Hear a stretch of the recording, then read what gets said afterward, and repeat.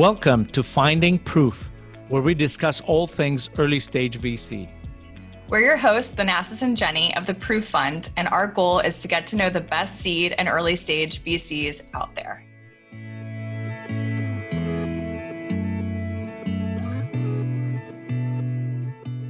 In this episode, we spent some time with Les Craig, who is a partner with Next Frontier Capital, which is a venture capital firm based out of Montana and is looking to fund technology companies within the Rocky Mountain area of the U.S. Les, thank you for joining us today. Excited to hear your story, which is a little bit different since you're literally in the middle of the country. Tell us about Next Frontier Capital and the strategy and how it came about.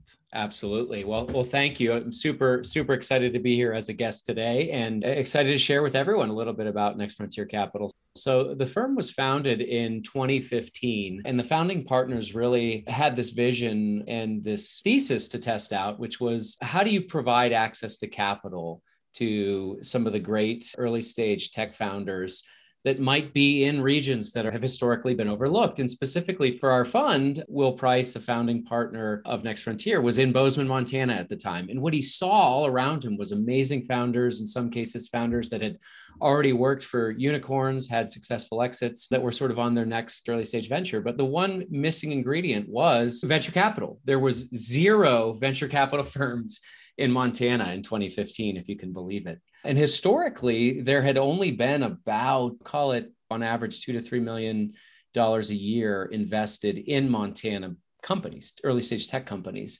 which put Montana pretty much at 49 or 50th in the nation every year in terms of access to venture capital.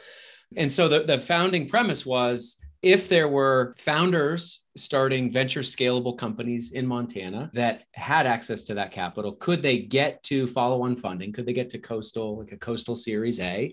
And if that were the case, could they also then get to exit potential? And so Fund One for Next Frontier Capital was really a test of that hypothesis. And the fund is a $21 million fund, 10 portfolio companies, very Montana-centric, either headquarters or some founder presence in Montana. And it really proved that there was something special, I think, to work on in this region, in the Northern Rockies. That's kind of blazing a trail, right? If I was looking for a market to go, I wouldn't necessarily go to like the bottom one. Talk to us a little bit about what that was like. I mean, if there's no ecosystem, was it the case that there was no ecosystem? Were there transplants from other regions that wanted to live in Montana because it's a great place to live? How did you get around that issue? Yeah, great question. Well, if you look at the history of Montana, I think there's always been a motivation of folks either that were born here or raised here or vacationed here as children. And there was always this desire of coming home or getting called back to Montana. I mean, frankly, that was my story and ultimately led to me moving here and being a place where I wanted to raise my family. But I think what you saw in the early 2000s, and really the best example was Right Now Technologies, which was a company founded by our current governor, Greg Gianforte. The company bootstrapped most of the way to a $1.7 billion exit from Oracle. Oracle acquired the company in 2011. And so there was some precedent already. And that also, I would call that the Fairchild Semiconductor, or the PayPal of Montana. It was the fractioning of that and the founders that came out of that ecosystem that really became the next generation of Montana tech founders. So there was some good seeds in the ground, and I think really they needed the nurturing and watering. When I moved to Montana, actually, is a little bit about my story. So I moved here in 2015, which was the same year that Next Frontier Capital raised the first fund. But my job initially was I ran the Blackstone Launchpad, which was early stage programming funded by the Blackstone Charitable Foundation, often in these overlooked but high potential ecosystems. My job was to run that programming and essentially be part of growing and building the ecosystem. I would say even in 2015, it was still very early, but it's still very early today.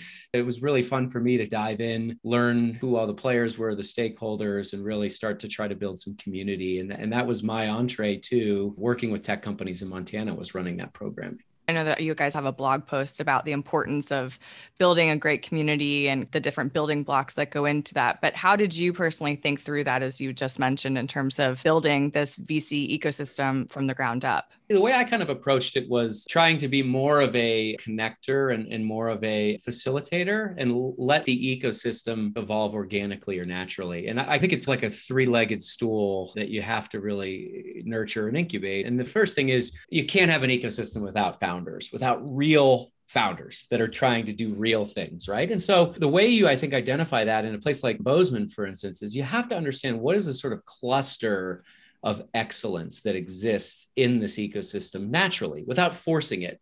And certainly there's some great B2B SaaS founders in that space. There was with Montana State University and some of the expertise in LiDAR and photonics and optics. So there was in existence a cluster of excellence and some great founders to begin with. And so that was really just about getting them together and instigating things and making collisions happen. The second leg of the stool is the mentorship piece. And thankfully, Montana is, and especially I would say Bozeman, Big Sky area, is very rich in mentors because it's actually a place where a lot of successful people, successful in tech, successful in finance, I mean, you name it, successful people in general, it's a great place to retire. And so for folks that want to give back and want to give back to this community, it's not hard to find great mentors. But once again, creating the conditions where they'll get involved, where they'll interact, where they'll speak at events. So that's once again the instigation piece. And then the third leg of the stool, I think, for the startup ecosystem is how do you provide access to capital? And so that's really what the fund did. So that's what NFC did. And one of the stats we're most proud of as a firm, 20 of our 37 portfolio companies are Montana based. And for every dollar that we've paid into a Montana company, those portfolio companies have attracted $6 and I think it's like 12 cents is the ratio of outside capital. So it's not just being a check writer and being the only check writer, it's bringing the syndicates together in this ecosystem to really allow companies to survive through this early stage valley of death to get to the coasts, basically. Right. And we've talked to a bunch of different funds that focus on tertiary places like you are, but they're usually more broad. So I'm curious, you're Montana centric, but I would imagine that you also look at ideas and founders from surrounding states, I would imagine, right? Absolutely. And so this was actually a very deliberate choice we made when we raised the second fund. So I joined the team in 2017 after the first close of our second fund, and we ended up raising a $38 million fund. And if you think about that over a 3-year investment period, trying to deploy that size of a fund in seed stage Montana-based companies, I think it would be impossible to do it responsibly. And what we're seeing is really the organic natural rate of seed stage deals in Montana. It's about 1 to 2 per year. But what that meant when we raised a $38 million fund is that we needed to start looking more regionally. And so what we decided to do very deliberately in terms of our strategy was we started building relationships in Colorado and in Utah, being very mindful of being additive to those ecosystems, not trying to go in and compete with the existing seed stage investors, but being additive to those ecosystems and those syndicates, because in doing that, we could then leverage those relationships for follow on in our portfolio and bringing those same relationships and investors to Montana. So Fund 2 became Montana primary, but then also Colorado and Utah. And now with Fund 3, an $80 million fund, what we're doing is we're actually looking strongly in Idaho, Boise, Coeur d'Alene, and Wyoming, Jackson, Laramie, Cheyenne, because we see those ecosystems. Idaho has a pretty established ecosystem, I would say. Not quite the same level as Utah or even Colorado, but Wyoming almost reminds us more of Montana in 2015 than Montana. It's almost even more difficult than Montana was in 2015, despite the fact that there's some really great founders and great mentors there too. I know you touched on it briefly, but why don't you tell us a little bit more about your background is the first part to the question. The second part to the question is, since I know that you are a former operator, I'd personally love to know what are the top qualities that you look for in a founding team? So my journey was, I would say, if you look at my background, it doesn't make any sense as I progressed through my career. But if you look at it backwards, it kind of makes sense. I mean, whatever. So, right, that's all that matters. Yeah. So I majored in applied math and computer science, and then the Army put those skills to good use and commissioned me as a West Point grad. But I was actually commissioned as an infantry officer. And so I spent 5 years on active duty, 30 months deployed as a Ranger platoon leader in Iraq and conventional deployment to Afghanistan.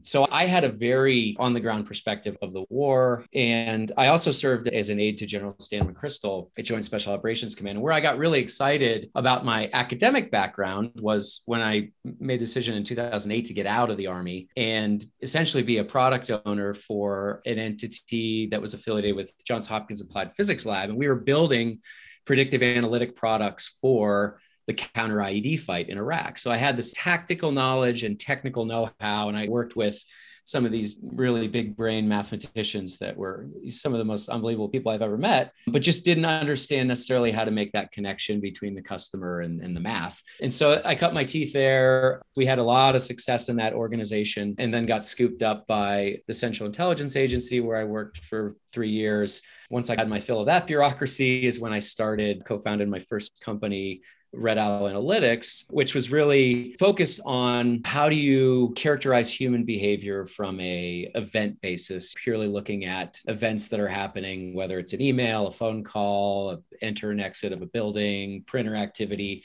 How do you characterize human behavior? And then how do you identify anomalies? Think of it as sort of the tool that would have caught Edward Snowden had we invented it a few years earlier. And what was the genesis to you coming up with that? Or co-founding that? One of my co-founders, Guy Filippelli, was a good friend, and we had talked about working together prior to that. But this opportunity really came about as a result of research that Josh Lo Spinoza, who was getting his PhD at Oxford and studying under one of the premier network scientists in the world. It was an algorithm that Josh had developed. And what was really special about it, and it's kind of funny, I mean, this was only like a little over 10 years ago, but it was an algorithm that didn't scale. But if it could scale, it had this unbelievable predictive capability. And Guy had this idea, talking to Josh, he said, well, maybe we can use this new thing called Hadoop, and we can parallelize the algorithm, and then the compute would scale. And I was like, this sounds pretty cool and sounds like it'd be a fun project to work on. And sure enough, that's kind of what we did early days. So that was the genesis story. And then Rennie McPherson, who's our other co-founder, joined shortly after that and really helped us solidify our go-to-market and our strategy and sales efforts. So it was quite a fun genesis, but it was about a 3-year ride that seemed like a decade. It was exhausting. It was tiring. Yeah. What are some of the biggest lessons that you learned from that experience? And especially how you translate that into being on the flip side of the coin now as an investor? Being a startup founder is it's a specific calling, I think, more so than just about any other career out there. I mean, you really have to understand what you're signing up for on multiple levels. It's a grind. I mean, you are working 24/7. It's a marriage. You are married to the people that you work with.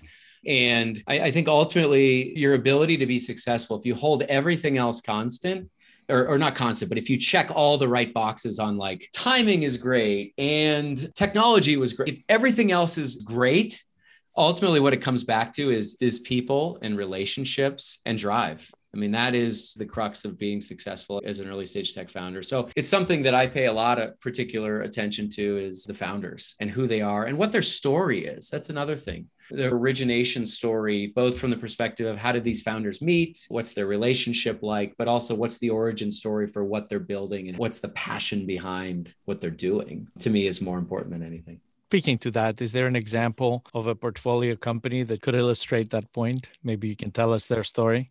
My most recent investment that I led is in a company called Bandwango. It's a SaaS solution for destination marketing organizations to help both the little guys and the big cities promote experiences on a very local level. And it provides a platform that otherwise most cities and small, especially smaller metropolitan areas, would not be able to leverage a technical solution to serve tourists and customers. So it's a really slick platform.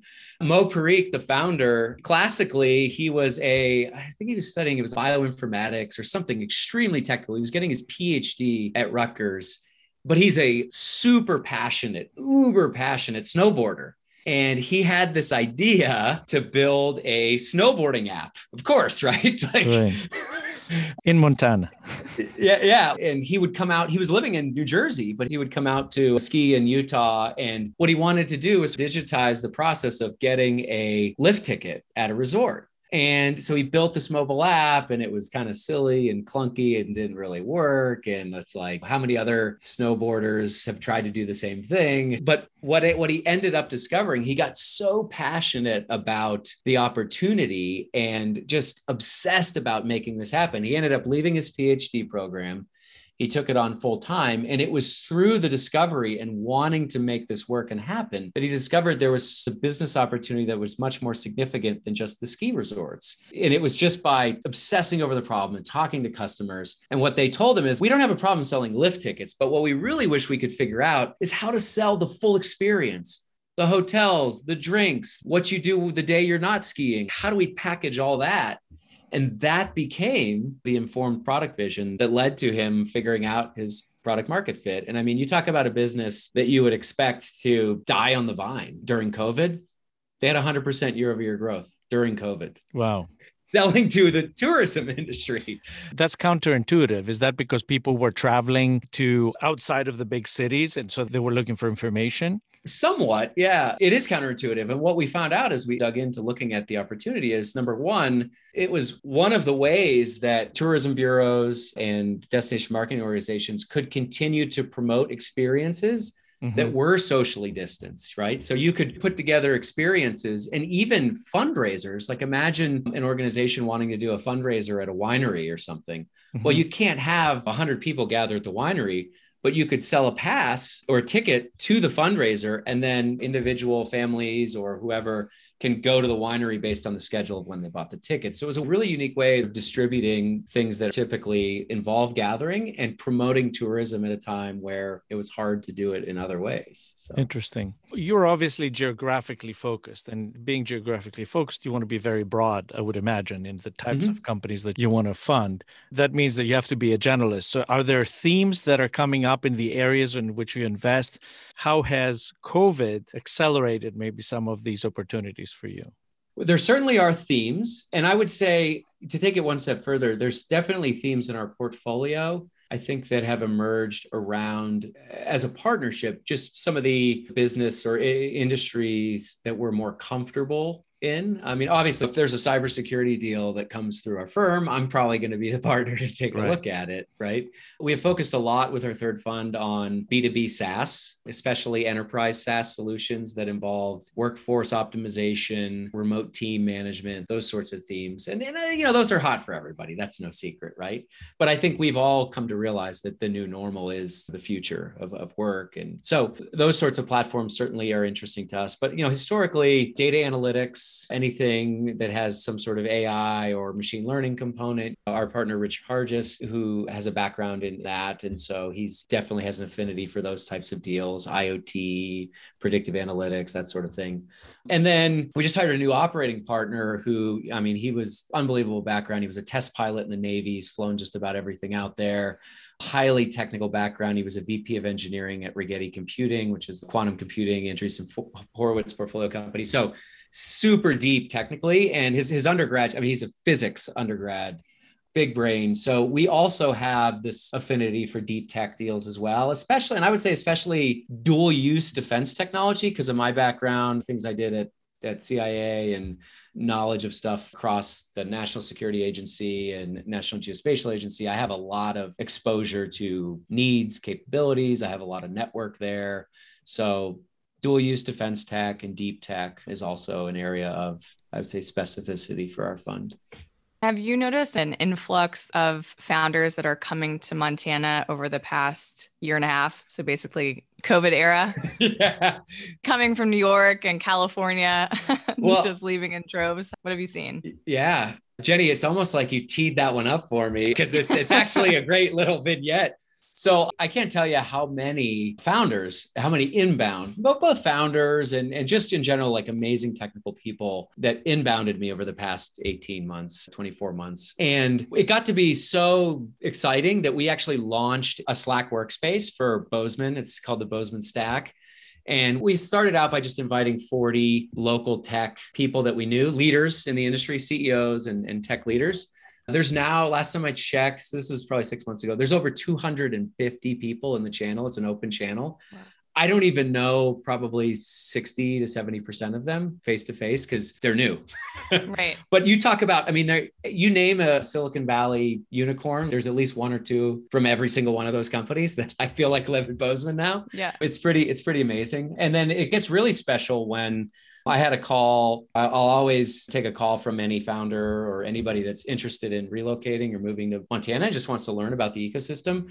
And one such call was a founder named Kike Nagel, who had started a company called Advisor.io in New York City, had raised a seed round and said, hey, I'm thinking about moving out to Montana and bringing my company with me. Would you guys be interested in investing? And I said, Kike, I get that a lot. We get that all the time. I'd love to take a look. I'd love to learn about your company. But until you move out here, I don't, it's a regional thesis. Right. Sure enough, during COVID, he calls me. He said, hey, I'm here. I moved out here. I met with him and we ended up investing. We ended up investing in Advisor. And so now, I mean, he's one of my dearest new friends and it's fun. Well, you guys have the coolest team photo on your website, which is like the three of you fishing in this amazing, I don't know if that's a river or a lake, and a huge fish. And, you know, you look at that and you're like, yeah, I want to go there. Exactly. We need to update that.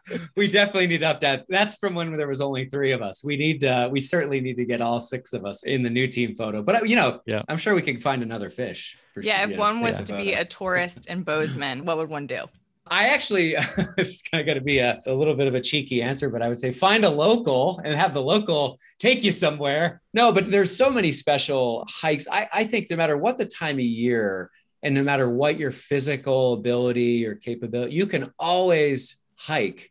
I mean, you may need snowshoes at certain times of the year, but I mean, right. There's just so much beautiful outdoors to see. And especially in the summertime, there's hikes of all different ability levels, but finding one that's right for you and enjoying the view and the space and just the people, you know, that's another thing about Montana that I love is generally the outdoors are unforgiving. I mean, there's times a year where it can be life-threatening. And so generally people, especially people that live here, like you help one another out. If somebody's car is broken on the side of the road in the wintertime, you stop because you would expect the same of someone else. So it's generally a really friendly and helpful community. So even if you're new to town or you don't know where to go, just ask. I'm sure you'll get more of an earful than you wanted. How do you get out? Because obviously you help start companies and all that. How do you get outside capital from the coast to come in and help those companies grow and get to the next level? Yeah. So I think the first consideration is really understanding how that environment changes and is evolving over time. There's always, since I hit the road, did Sandhill Road in 2012, there's never a lack of capital out there at any stage. I think the most important thing that we've done or that we continue to do is educating our portfolio founders how that environment is changing and how the circumstances and the metrics and the thresholds and the hurdles and everything is it's constantly evolving. I mean, even the sizes of rounds, if you asked me last week versus this week, it changes. And so keeping up on that is a very important part of what we do because we have to make sure that our companies, when we make an investment, that's sufficient runway and that we have a sufficient line of sight to getting those companies to the thresholds where either a regional next series VC or a coastal VC will be in a position to, and it'll be the right stage for them to lead that financing. Because the worst thing you can do is, I think in a regional fund or outside of the coastal ecosystem is you fund a company into tweener land where they're too big for the previous stage and they're too small for the next stage. And it's like, what do you do for the tweeners? And it's actually become part of our strategy as well, because it happens. We try not to do it, but we see it does happen with other people. And that's, you know, especially like in Utah, that's where we've tried to be additive to the ecosystem because there's amazing founders that have great growth trajectory, great businesses, great time. Everything's right. They just find themselves in the tweener stage. And so I've led a few of those deals. So now we're going to flip to our 4 standard question segment, and we're looking forward to hearing your answers. Our first, these are going to be good. I can tell you're laughing already. I love it. Our first question is the NVCA question. The National Venture Capital Association advocates for public policy that supports the venture community and the American entrepreneurial ecosystem. If there was one thing that you'd change about the VC industry or one policy that you would advocate for, what would it be? I can only pick one, huh? do You can do pick we as have- many as you want. Okay. Do we have like It'll be a the 2-hour-long rest of podcast? Yeah, exactly. I'll say one. There's obviously always in any regulatory environment, like you ask one side of the aisle versus the other side. Like I want this would be great for me. This would be great. What I'm going to suggest more generally is a change that I think would be not necessarily great for VCs, not necessarily great for founders, but great for, I would say, everybody else. And that is, if you look at this country and the widening gap between the mega rich and everyone else, what disappoints me is that venture as an asset class is not readily available to the majority. And especially folks that are below the accredited investor threshold. So whether it's the definition of accredited investor, you talk about the 99 investor limit, you think about some of this policy, the Reg D exemption, it's from the 80s. And I know they updated it in 2020. I wish there was something we could do to democratize everyone's access to venture as an asset class. And not that I would advocate that my mom put her entire retirement into a venture fund, but why can't she have put the same 5% of her net worth into a fund that an accredited investor can? Right. You know? Yep. I'm sure you guys never common, get that. I know. No one ever says that. Well, right? understandably, I mean, it's common for a reason, right? So number 2 is if you were not a VC and money wasn't a concern, what career would you have? So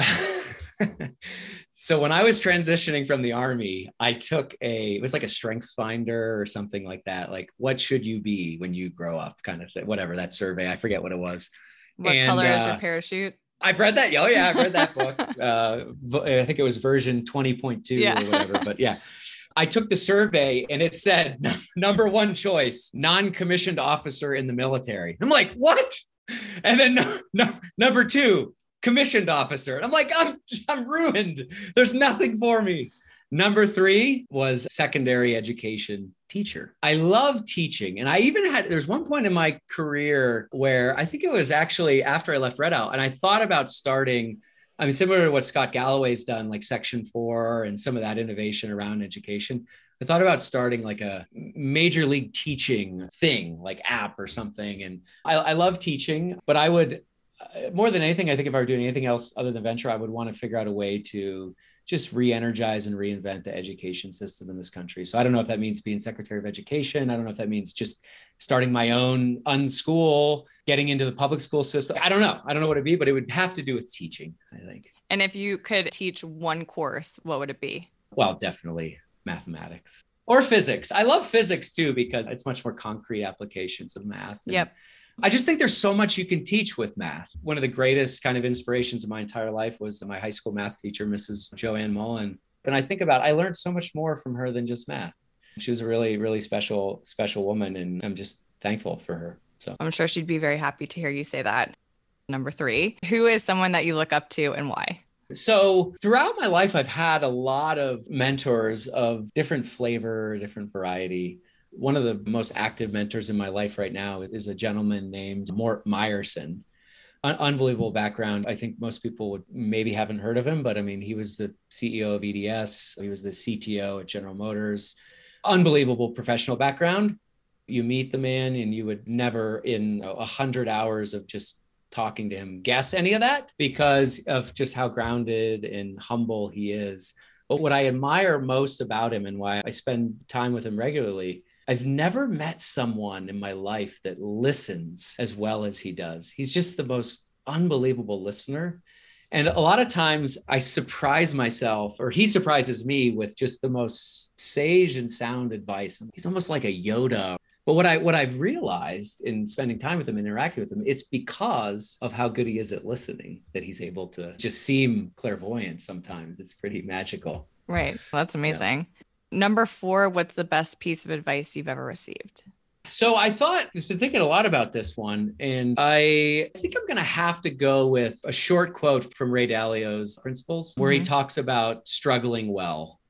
And I think about so many of the major themes in my life or some of the advice that I've received, and it all kind of goes back to that because I think the reality is hardship and struggle in life. If you get to know people and you realize that it's something that it's part of the human condition. We all struggle. And I think struggling well is the way that you build empathy.